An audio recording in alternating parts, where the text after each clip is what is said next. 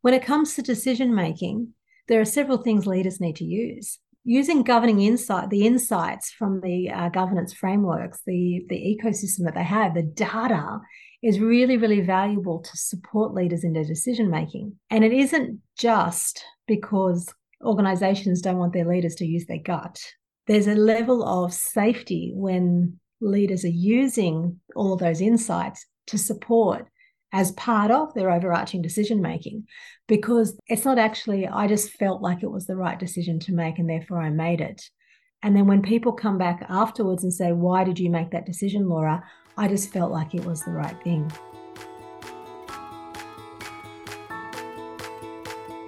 Welcome to You Belong in the C-Suite podcast. You are ambitious in life and in your career, but something is missing. You want to bring more of your passion to what you do. Because let's be honest, you pour a ton into your work, and it needs to mean more. I'm your host, Laura Eigel. I'm a mom, wife, PhD, coach, advocate, introvert, and indoor rowing fanatic. I'm passionate about living a life that's in line with my values. We'll give you the actionable tips and tools you need to lead with your values, make a difference, and have career success. The world needs more diversity and authenticity in the top jobs at organizations. Your leadership belongs there. You belong in the C-suite.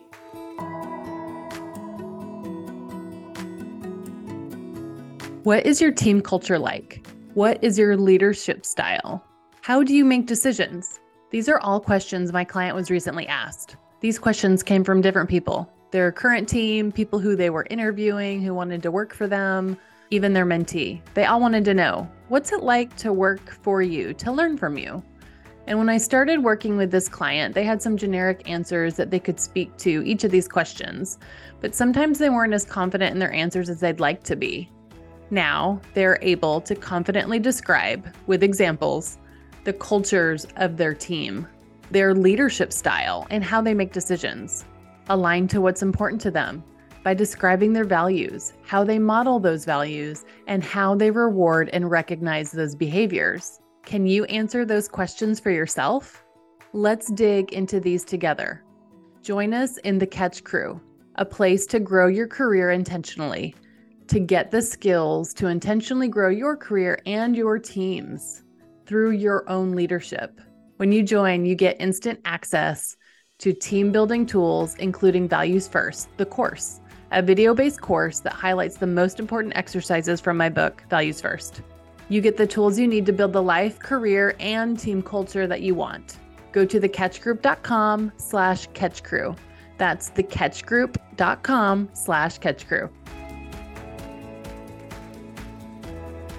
Welcome to this week's episode of the You Belong in the C-Suite podcast. I'm really excited for you to learn from our guest this week, Lisa Coletta. Lisa, the founder and managing director of the Governance Collective, is Australasia's leading edge corporate governance organization. She's a passionate corporate governance change leader who leads a collective of senior specialists that shape, drive, and implement right-sized governance policy and related frameworks and processes holistically in businesses. Having worked in both the private and public sector with a career that spans well over 2 decades in governance at varying levels, Lisa has defined, rejuvenated, and co-created governance frameworks and processes enabling effective decision-making in organizations. She has done this through advising chairs, boards, committees, managing directors, and executives on how to implement heart-centered corporate governance, enabling active and adaptive management approaches to aid in delivery of their business strategies. Lisa is passionate about executive coaching and mentoring, guiding and providing thought leadership to boards, executive management, and governance professionals. She relishes the opportunity to support the continuous improvement of their personal effectiveness and mindsets to enable the delivery of co-created governance within their organization at both strategic and operational levels. In our discussion, we talked about the broad umbrella of governance in organizations and what that really tactically means. That may seem like a catch-all word to you, governance, or maybe it's a new word. Governance can mean a lot of things, and we unpacked what it means, how decisions are made, how policies are documented, and most importantly, why it matters within organizations and for you as a leader. I love Lisa's no-nonsense approach to simplify things and make them actionable. Make sure you listen to this whole episode, including a personal example that I shared from my corporate career where governance was at the crux of an issue in my own experience. Let's get started.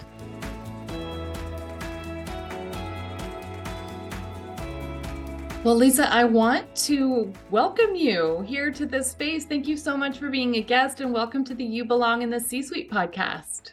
Oh, thank you so much for having me, Laura. I really appreciate it. Well, I'm so excited. So we are connected in lots of different ways now, but we first met each other as part of Leadership Global. We're both on the same kind of executive cohort board. How do you describe it? Forum kind of thing. Yeah.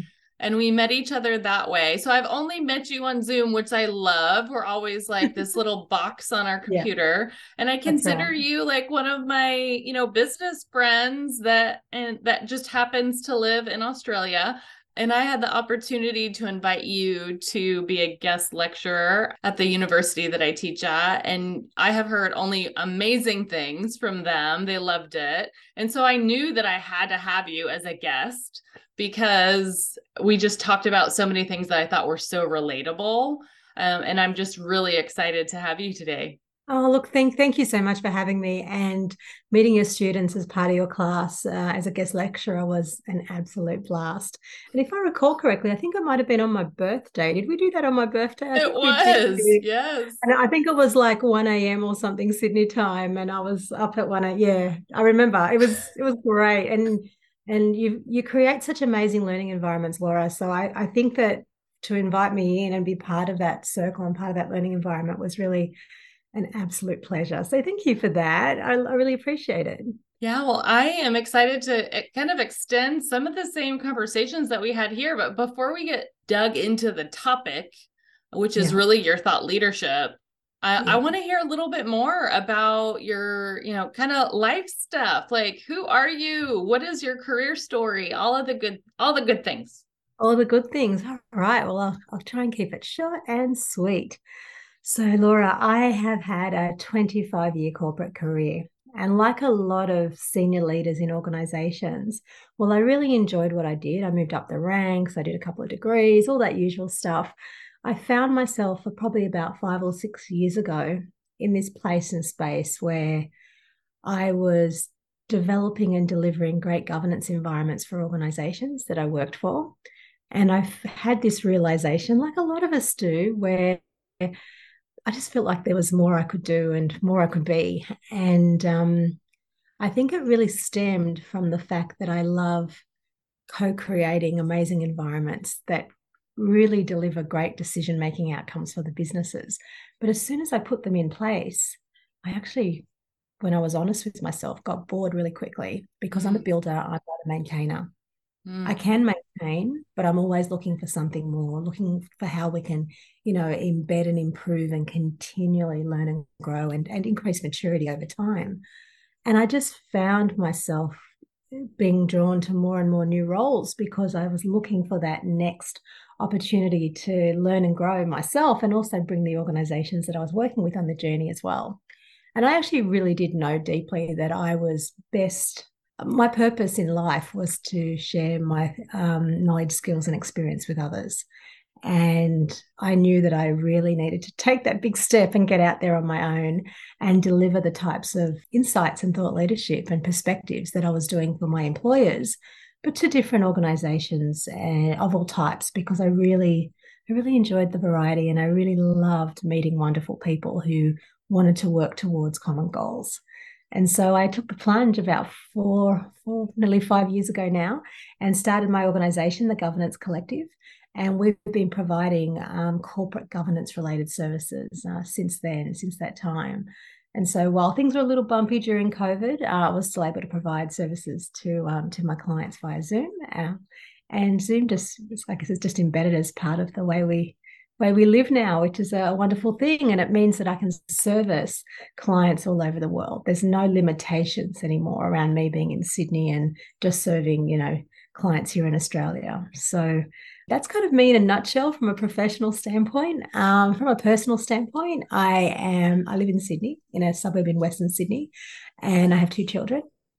And my children are no longer really children. They're actually young adults now. They're 15 and 21. And so I'm at that stage in my life where I've actually got a lot more time, which is kind of nice. I'm not used to having it, but there it is. I've got a little bit more time. And I'm in the process at the moment of writing my first book.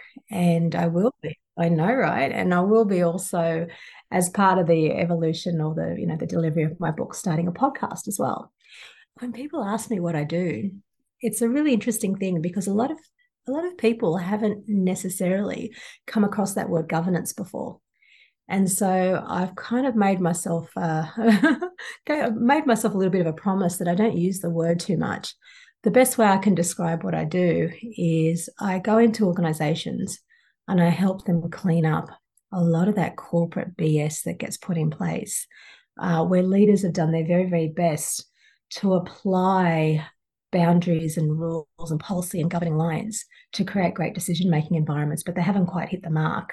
And the knock-on effect to that occurring is that they're creating environments where people are not very happy because they don't have the space to do their jobs. They don't have the authority to actually make decisions to get their jobs done. And it's contributing to, organizational cultures where people are just not aligned with the organization and delivering outcomes. So that's kind of who I am and where I'm at right now. Well, thank you so much for sharing. And I love how you describe governance because I think it is just so misunderstood. When you were in corporate, what kinds of roles did you have? Like, what were the titles of the roles that in places and spaces that you kind of played in? Yeah, so very early in my career, I started a role in a government entity, an electricity distributor, in fact. And that organization morphed into three different organizations, three or four now, I think, from memory, because it kept merging and changing, and part of the business was sold, and it kept morphing into different sort of entities. And as it morphed, I moved into different roles over time. And so, like a lot of people, when you first leave school, especially a lot of females, way back then, I started in an admin role because I just didn't know what I wanted to do and who I wanted to be. And for lots of different reasons, I didn't necessarily have mentors around me to support me and recognize my skills and my strengths or whatever else. And while I was working, I started an undergraduate degree supported through the organization I was working in, then did a postgraduate degree in management because I just didn't know what discipline I wanted to actually apply. So I did a master's in management. During that time, I'd moved from sort of more administrative-based roles into analyst and analytical-based roles. And then I started moving into roles where I was owning operations. So I was an operations manager, two different roles like that where I was actually accountable, even though I didn't know it at the time, I was actually accountable for delivering governance and leadership for a group where the rules were being made at the top level of the organization and they were permeating through. And my job was being the interface, the steward and the interface, so that my division or my area of accountability were actually aligning their activities to the policy position of the organization. And so I was in those types of roles for a little while. And then over time, as I moved up the organizational hierarchy, I moved into branch manager roles, a branch manager role where I was the head of strategy, performance, and governance. And I've had similar roles where I've been, the manager of risk and compliance, governance, risk, and compliance, different kinds of roles like that, where I was owning the delivery or the implementation of rules set by others. Okay. And then over time, I moved up the hierarchy to the point where I was actually the one defining the frameworks, working with the board committees and the board to shape frameworks to deliver those outcomes and basically draw those defining lines of accountability and applying governance across the organisation and supporting those stewards that I used to be once upon a time in implementing within their own areas, so that they've got a really nice balance between working in the framework and working on the frameworks that I owned.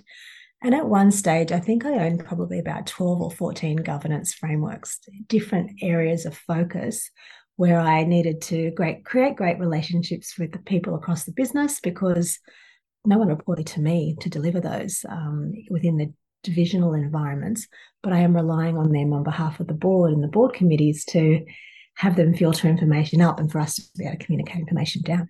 So lots of different roles like that, Laura, I found myself in. And over time, I just found that even when I worked in different organizations applying those same frameworks and working with boards more and more, I found myself moving into a company secretariat role with another state-owned corporation. It was actually in the water space instead of the electricity space.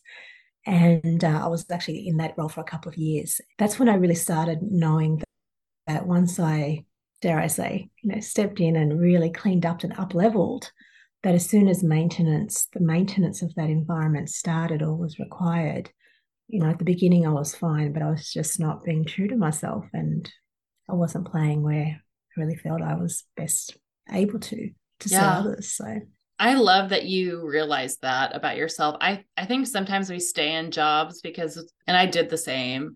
You stay in jobs because you're good at it, but it doesn't mean that you love it, but you can do it. And that people really see you in these roles and they want that continuity, and it's just not as fulfilling. Look, I think you're right. And I think it's one of those things too, as you get older, as I'm getting older, certainly, I think life's short. And I know it's easy to say, do what you love every day. But I think it's one of those things where when you've got this very careful balance, and look, I got paid really well for what I did in corporate environments. I got paid super well.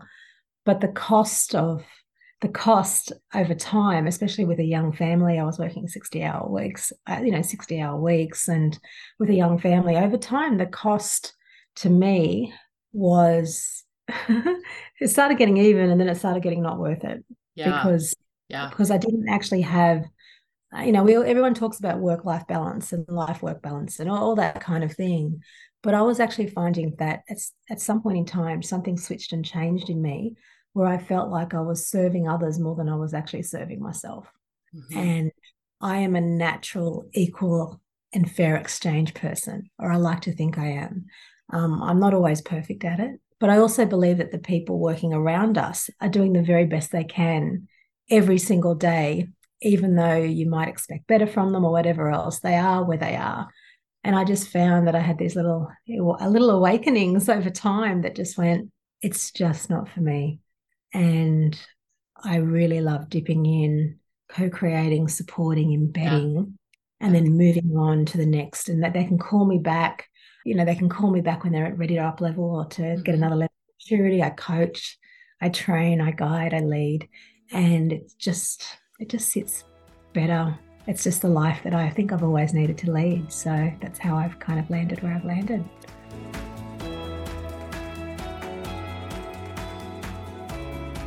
Are you in a new role or transitioning to a new role soon? Have you thought about how you will transition into your new role intentionally? How do you create boundaries to sustain your energy and prioritize the things that matter most to you? How would it feel to go into your new role feeling prepared with an intentional plan to prioritize the most important things and still have energy to tackle the things that will inevitably come your way? These are the kinds of things that leaders are working on in the Catch Crew. The Catch Crew is our community to build your career intentionally, whether that means transitioning into a new role, building or reinforcing your team culture, or planning your next role.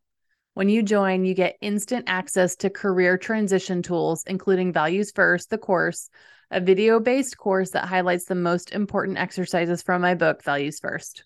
You'll get the tools you need to build the life, career, and team culture that you want. Go to thecatchgroup.com/catchcrew. That's thecatchgroup.com/catchcrew. We're having our next monthly catch up soon. Can't wait to see you there.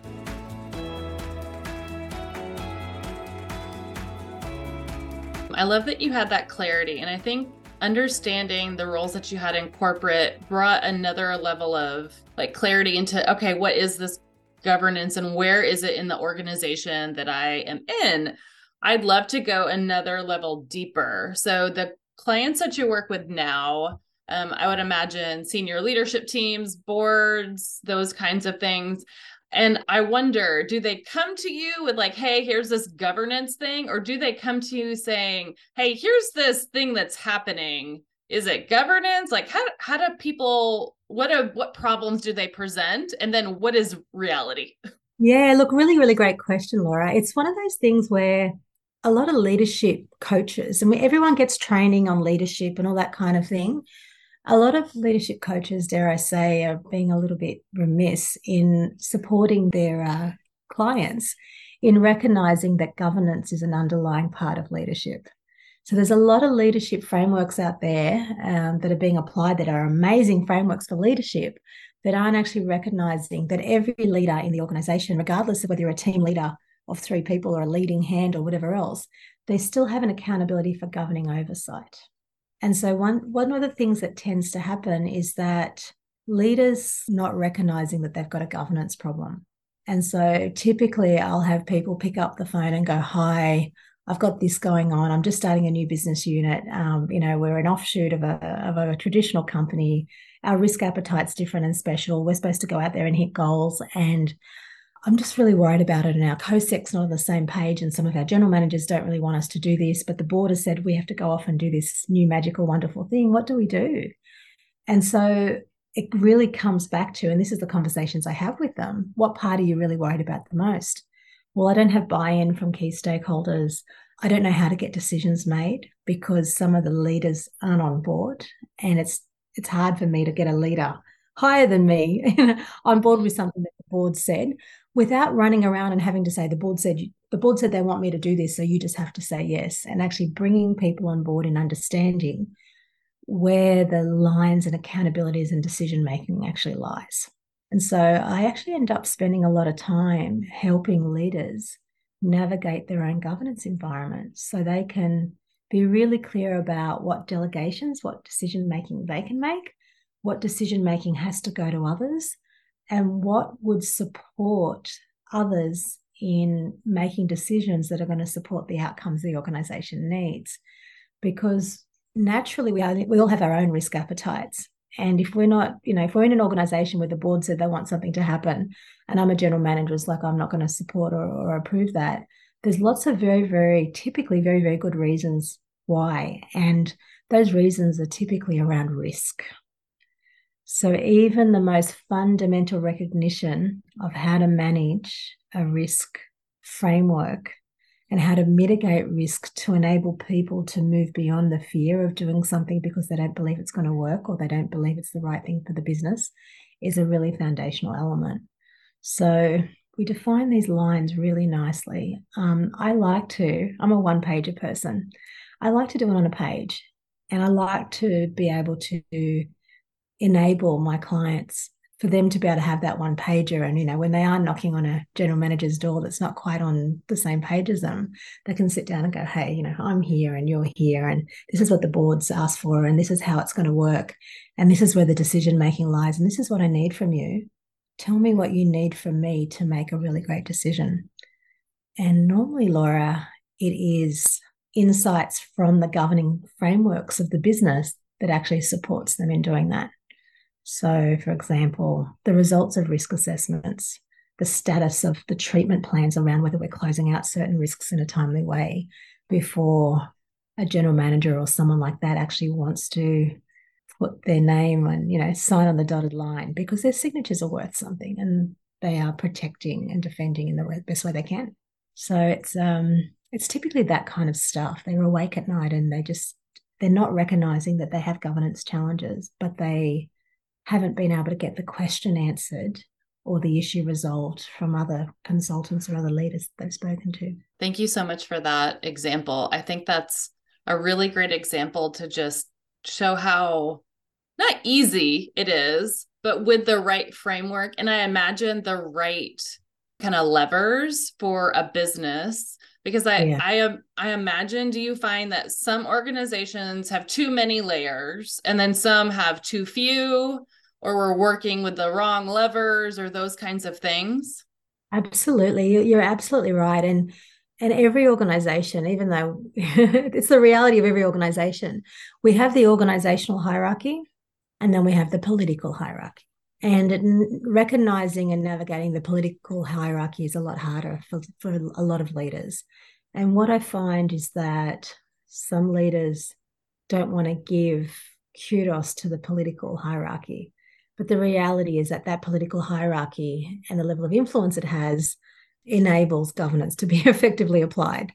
Because, it does matter that one of the senior managers in one of the teams happens to have a direct line to the chairman. It does matter. We'd like to think it doesn't, and it shouldn't, but the reality is that it does. And so there's different ways to be able to handle and manage that, because, you can speak to the chairman as a stakeholder and say, we're doing X, Y, Z. I'd love your insights, and ask them, is there anyone else in the business you'd like us to speak to? And if the chairman so feels that you need to go to that senior manager to get their insights, that's what you do, because you know that they have influence over decision making, even though they don't necessarily have delegations or formalized power and authority. It's not ideal, but it's the realities of life. Even for a lot of businesses where they're family run and they've got their sons, daughters, nieces, nephews all scattered all through the business, whatever happens in the business gets back to the owner over, during Sunday lunch, even though there's an organizational hierarchy and whatever else. And so creating really great cultures and environments where there's openness and transparency, where the owner of the business already knows what's going on, and he doesn't have to rely on his niece or his son or his daughter to tell them what's happening, because the hierarchy naturally escalates matters of significance up to the owner anyway, because that's part of the framework and the decision making and the transparency that is created. So it's all that kind of stuff. Yeah, oh my goodness, I could talk to you about this all day. It is just so interesting, the interwovenness of what you just said, the political or organizational savvy that you need, stakeholder management, and just clear rules of the road. After, I haven't talked to you about this, but I'd love to. During your presentation in your lecture in our class, I was brought viscerally back to this memory that I had when I was on a leadership team. And I was like, oh my gosh, if we just had clear, and we talked about governance a ton at this organization I was at, but there was one example where it felt like a misunderstanding, and I felt almost like my character was attacked. Right. Yeah. And it's just so interesting, the decisions that you get to make or don't get to make versus what others' perceptions are. So I'll give you the short story. Basically, I was in a senior leadership role. My team worked with IT, and we worked with a client to roll out this system. I did not have budgetary responsibility for the system. IT did. And IT didn't have stakeholder management because my team did. And so we got some feedback that wasn't awesome on this system. So we're doing who got to make the decision on do we fund this moving forward or not? And whose decision was it?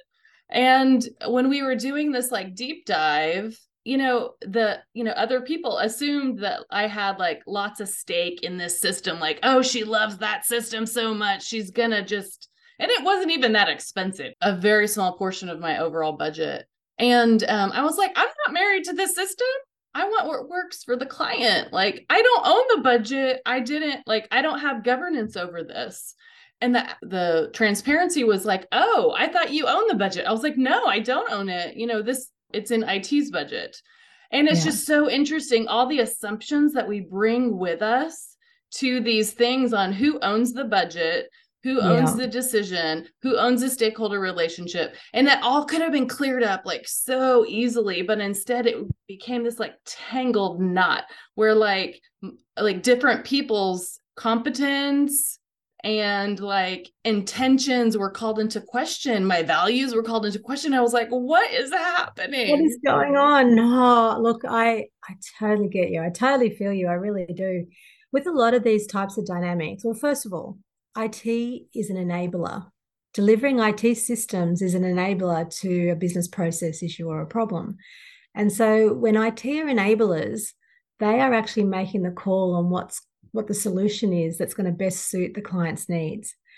And it's easy to look at these kinds of dynamics in hindsight, I know, but when it comes to projects or programs of work, I really love to have a one-pager up front around who are the players and where do they play? What authority do they have? What responsibility and authority do they have? And also get really, really clear. And this is something that I'm sure you've spoken about in the past, the difference between accountability and responsibility. Yes, let's talk about RACI. Yeah, because accountability is different to responsibility, as you no doubt now know. And when I see projects and programs going pear-shaped, it's because they don't have one accountable person. And that's when all that, in hindsight, everyone just kind of points to each other and goes, I assumed it was Laura. I thought it was Lisa. Lisa's all over it. Lisa's always all over everything. And therefore it must, the buck must stop back with her. Whereas when you were really, really clear about who are the players, where are they playing, what are they accountable for, and what are they responsible for, right up front, we can get very, very clear and say, okay, the stakeholders aren't quite where we need them to be around this solution. Understanding and gaining customer insights as stakeholders in your space, but having those insights and having those needs hit the mark is IT space. Yeah. And so getting really clear about, well, okay, what were the requirements and how were each of those requirements going to be met? And were the requirements actually satisfying that need or not is in IT space. So it's one of those things where hindsight is a lovely thing. It's always 2020. Isn't it? It is. So it's a wonderful thing, but I believe everything in life, there's lessons. And so I've just found that, even though I say I feel my role in life is to share my knowledge, skills, and experience with others, what I'm really sharing is all those lessons that I've learned so that others don't get the scars on their back that I've got on mine. And we're all carrying scars. We are all carrying them. We really are. For sure. And I will tell you, we actually had a RACI. So we had who was responsible, who is accountable, who is consulted, and who is informed. And that was something that we all had to do. But I think there was the next level detail of that. It was not as well thought out as you just described. And I think that was even almost like a fallacy because we're like, well, we did the decision rates work. Like, how come this still happened? It's one of those things where sometimes we do things just to tick and flick. It's like risk assessments. Got to do it.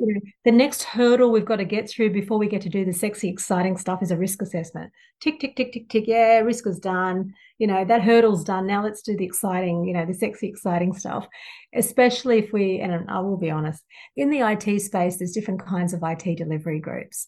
There are groups that like to stay on the proven edge. There are groups that like to stay on the bleeding edge. Mm-hmm.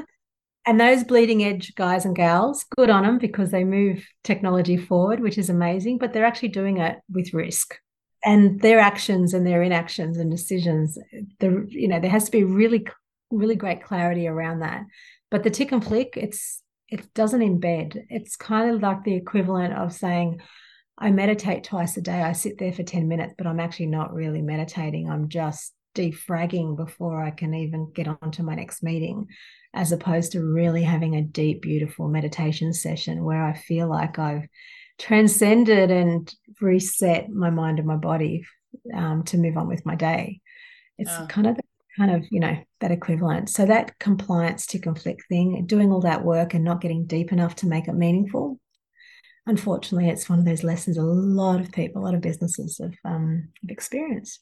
Yeah, it's interesting too, because if we had a question about it, okay, well, let's go back to the RACI. Like we could have done that. We could have had lots of conversations. And I'm just using this example, but I think it's another thing, like we didn't use the tools. Okay, well, let's go back to it and see whose decision it was. Did we not outline it? Should we have? Instead, what happened was we just didn't use the tools that we even said that we built. It was a really interesting case study as I was thinking through it. And I was like, wow, we really didn't trust the frameworks or each other. It's fascinating. And that's just like one thing, right? Yeah, look, it is. And it's one of those things where, we need to design well before we construct. Yeah. And when we design well, everyone's aligned and on the same page. Mm-hmm. And sometimes we're in such a hurry to construct, or there's such a pressure on us to construct, we haven't designed. But what I find really fascinating and interesting is when it comes to talking about these types of dynamics, and your example is a great example of some corporate BS that played out. It was BS that you guys all had to work through, guys and gals. How long do you carry it? How long do you personally carry it? How long ago was that? That was years ago, and I am still not happy about the fact that it happened because it questioned my character. Yeah, and especially when it comes to things around personal integrity. Yeah. Keep in mind, governance, the formation, governance is about the use of power and authority and decision making. Yes. And it's the processes and policies and systems that enable authority to be exercised. That's what governance is at all levels. It doesn't matter whether we're talking about government or with inside organizations and companies. When it comes to decision making, there are several things leaders need to use. Using governing the insights from the governance frameworks, the ecosystem that they have, the data is really, really valuable to support leaders in their decision making. And it isn't just because organizations don't want their leaders to use their gut. There's a level of safety when leaders are using all of those insights to support as part of their overarching decision making, because it's not actually, I just felt like it was the right decision to make and therefore I made it. And then when people come back afterwards and say, why did you make that decision, Laura? I just felt like it was the right thing. In our home lives, in our home environments, our intuition plays a much, much bigger part around our decision making, also data as well, but not as much. In work environments, when you've got great governance around you and you're applying great governance, it's a show me and not a tell me process. So when you are actually called into question later, like any audit, any review, you've got great governance when you can show how decisions are being made. And I'm not suggesting for a single moment that leaders shouldn't use their intuition and their insights and their past experiences, and all of those things are very, very important aspects of decision making. But there needs to be some really great logical demonstration of how decisions are made. Great governance creates decision-making environments to support people making decisions.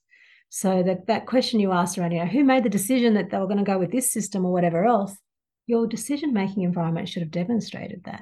Your governance environment should demonstrate it. And it should be a show me.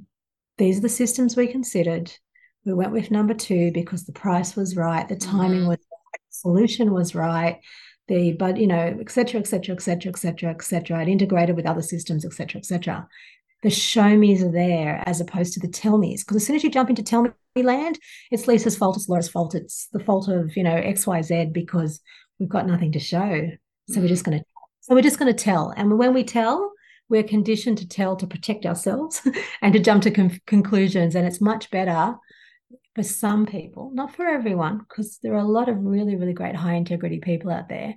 But unfortunately for some people, especially when they're feeling a bit wobbly and a bit unsure about how did I make that decision, and now they're telling me it's the wrong one and I don't have show me's, it's easier for me to divert attention to someone else than it is for me to own the fact that I may have actually done the wrong thing. Yeah, it's so interesting. One of the things that you just said, you said, if you're using it, you feel safe in the decisions that you made. And secure, and maybe the data's wrong, but you still had something foundational, right? Sorry. Yeah. And I am reflecting back on that moment. Like as a group, I felt safe in the decisions that we made, but I did not feel safe when they questioned it, I guess, because we weren't using the same frameworks. And I mean, maybe that's really what it is. And you had the right paper trail too. And I'm not suggesting that things have to be really heavy-handed. I'm personally a right brain person.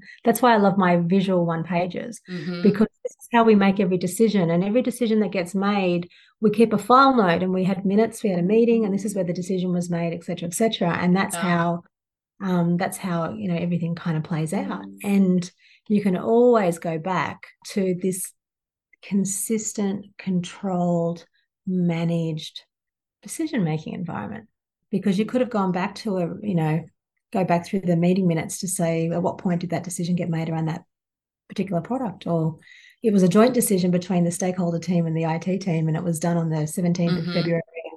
It was done on the 17th of February, and here are the variables that we considered before we made that decision. Again, hindsight's always 2020, but it's more than leadership. Leadership is a responsibility that we take on as managers.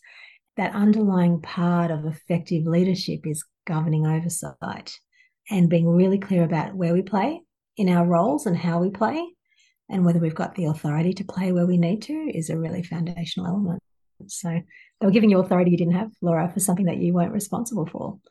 It's so interesting. You said it very simply. And it's interesting as you get in these senior roles, I think a lot of times you're asked to make these really big decisions and you think you have the authority. And at a lot of these times, and I see this all the time in the people that I coach, they bring people in specifically for do this job. This is what we need. The board wants you to do this. But then the systems do not support that authority at all. It's an interesting dynamic when it comes to decision making, because it's one thing to have the power to be able to do it. And it's another thing to have the personal risk appetite to actually do it. Great organizations, when they implement a risk framework, they've actually stated what the risk appetite is for the business. And that appetite needs to be applied, regardless of whether our personal appetite is, well above or well below, wherever they're drawing those lines. And I've been in environments where there's 40, 50 leaders, and 40 leaders have to sign off on this particular business case or whatever it is that's circulating around the place.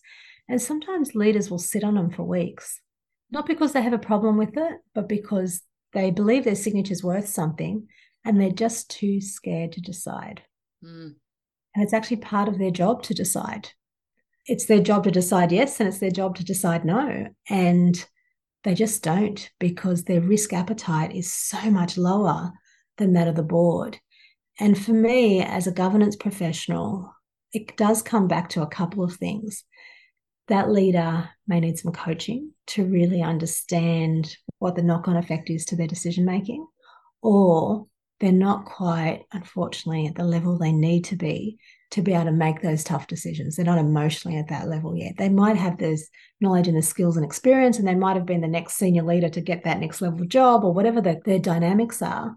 But if they're not able to make a decision in a timely and reasonable way, regardless of whether it's for or against, they're actually not in the right role, and they don't have the knowledge, skills, and experience that they need to be able to discharge their accountabilities, which means that people in organizations need to have some tough conversations sometimes, because leaders just don't feel like, they don't feel they're equipped, and they don't see themselves, because they love the idea of them being at that level, and they need the money, and all those reasons why people take on these roles are there.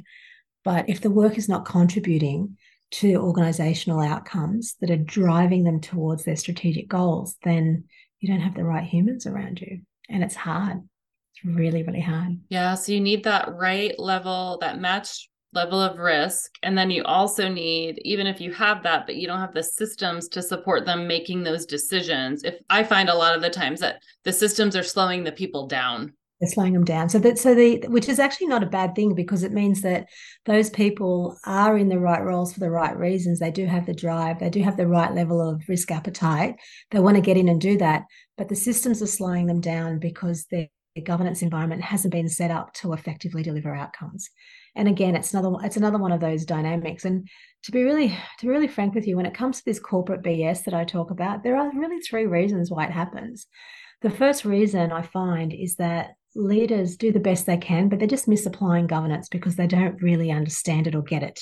And they also don't know what the knock-on effect is, or don't understand or want to understand what the knock-on effect is to misapplying it. So everyone has to jump over these hurdles and go through these wacky doodle processes just to get decisions made, which is slowing them down, as you said.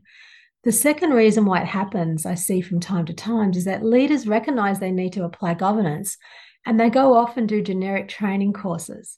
So they'll go off and, find out how a listed company needs to deliver governance, even though they're a small, privately owned business, and go and put these big, heavy governance requirements over the top of this business that just doesn't need all that heaviness and all of that red tape. So they're misapplying it because they're not getting that governance is horses for courses. Every business needs something different. Right. And to really understand what that looks and feels like means that you really need to understand the environment, the culture, as well as how to best effectively make, deliver outcomes. The third reason, which is a reason that I'd like to say I'm seeing a little bit less of, but to be honest, I'm kind of not. And that is leaders who are using the governance framework to throw their power and authority around. Ooh, say more about that one. Yeah. So what I'm saying is that there are leaders out there who are very ego-based. They're coming from a place where the more power and authority they have, and the more they can control decision-making of others, the better they feel about themselves, as well as the bigger and, more powerful and all the rest of it. So what tends to happen is that those leaders will set up delegation frameworks and get approval by the board, or they are the board because they're the owner of the business. All the decisions go back to them. No one has any power or authority to make any decision. Everything, all roads lead back to them. And what they're actually doing is a disservice to themselves, because it means that they're constantly in that martyrdom world where everyone hits me from all sides and I can't get anything done. Everyone keeps coming to me all the time. And it's because of their own design of their governance framework. And the other thing too, which is even sadder, is that organizations are paying leaders really, really good money to do work. And they're not actually getting the outcomes they need from those leaders because they're not enabling them to do their jobs. And so there are a couple of different motives that these ego leaders tend to they're kind of underlying. And the biggest one I find is trust. They just don't trust anyone else. They only trust themselves. And sometimes they don't even trust themselves. And so they have all decisions come back to them, and some of them are easy. They'll make the decisions so people can go off and do the doing. And they want people around them that are compliant and do what they're told and not actually paid to think.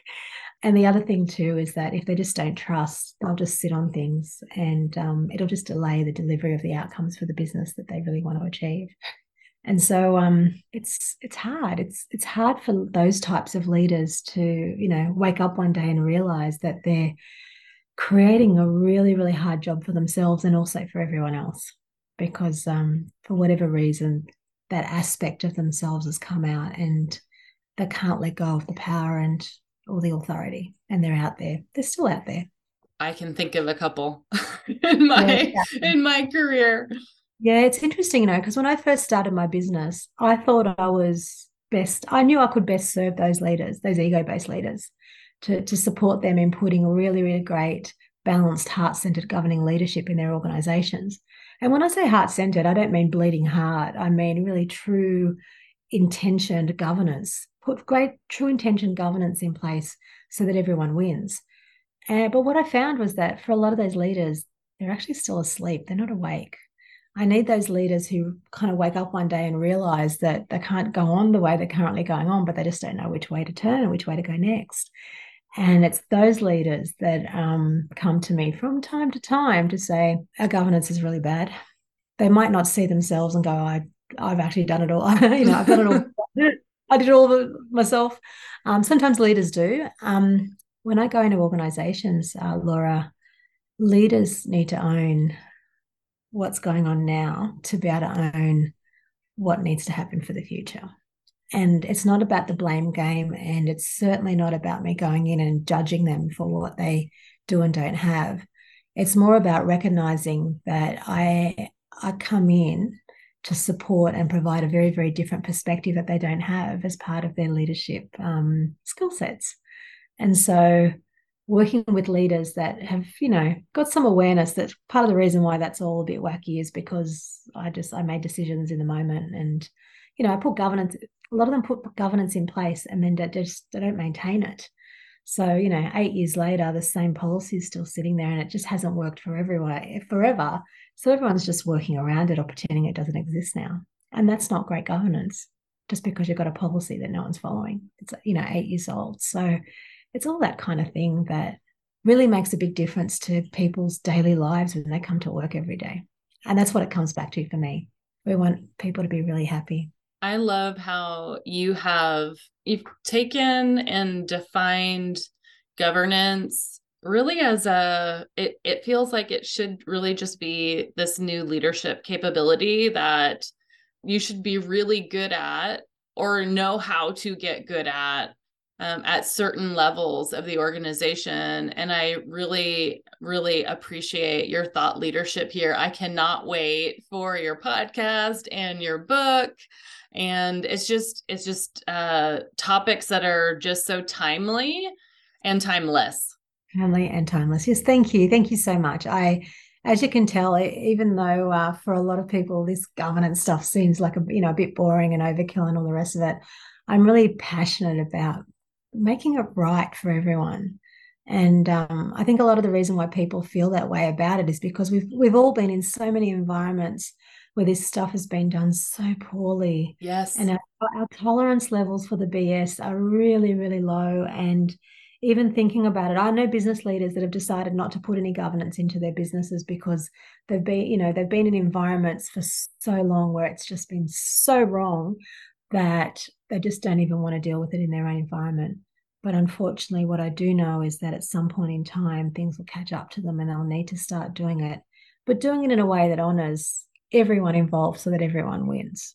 And they are being supported by really great oversight. So thank you for having me, Laura. I really appreciate it. It's been a wonderful chat, and it's gone so fast too. Time goes so fast when we chat.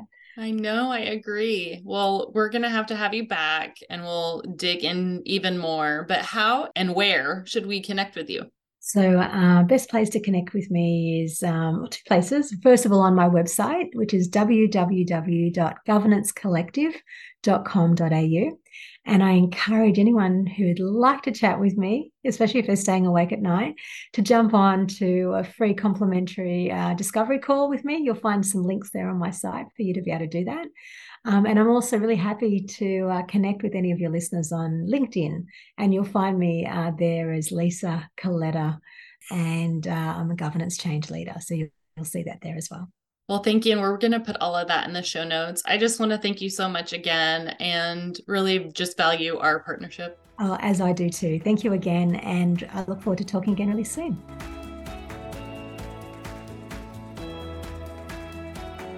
I want to thank you so much for listening to the You Belong in the C-Suite podcast. If you are enjoying this content, please remember to rate and review on Apple Podcasts. By leaving a review, you are helping others find this content. We will be featuring 5-star reviews on air in upcoming episodes. Editing and support for the podcast is done by S&E Podcast Management. To get more tips and tools to help you live a life guided by your values, go to thecatchgroup.com. Keep your boundaries and take care.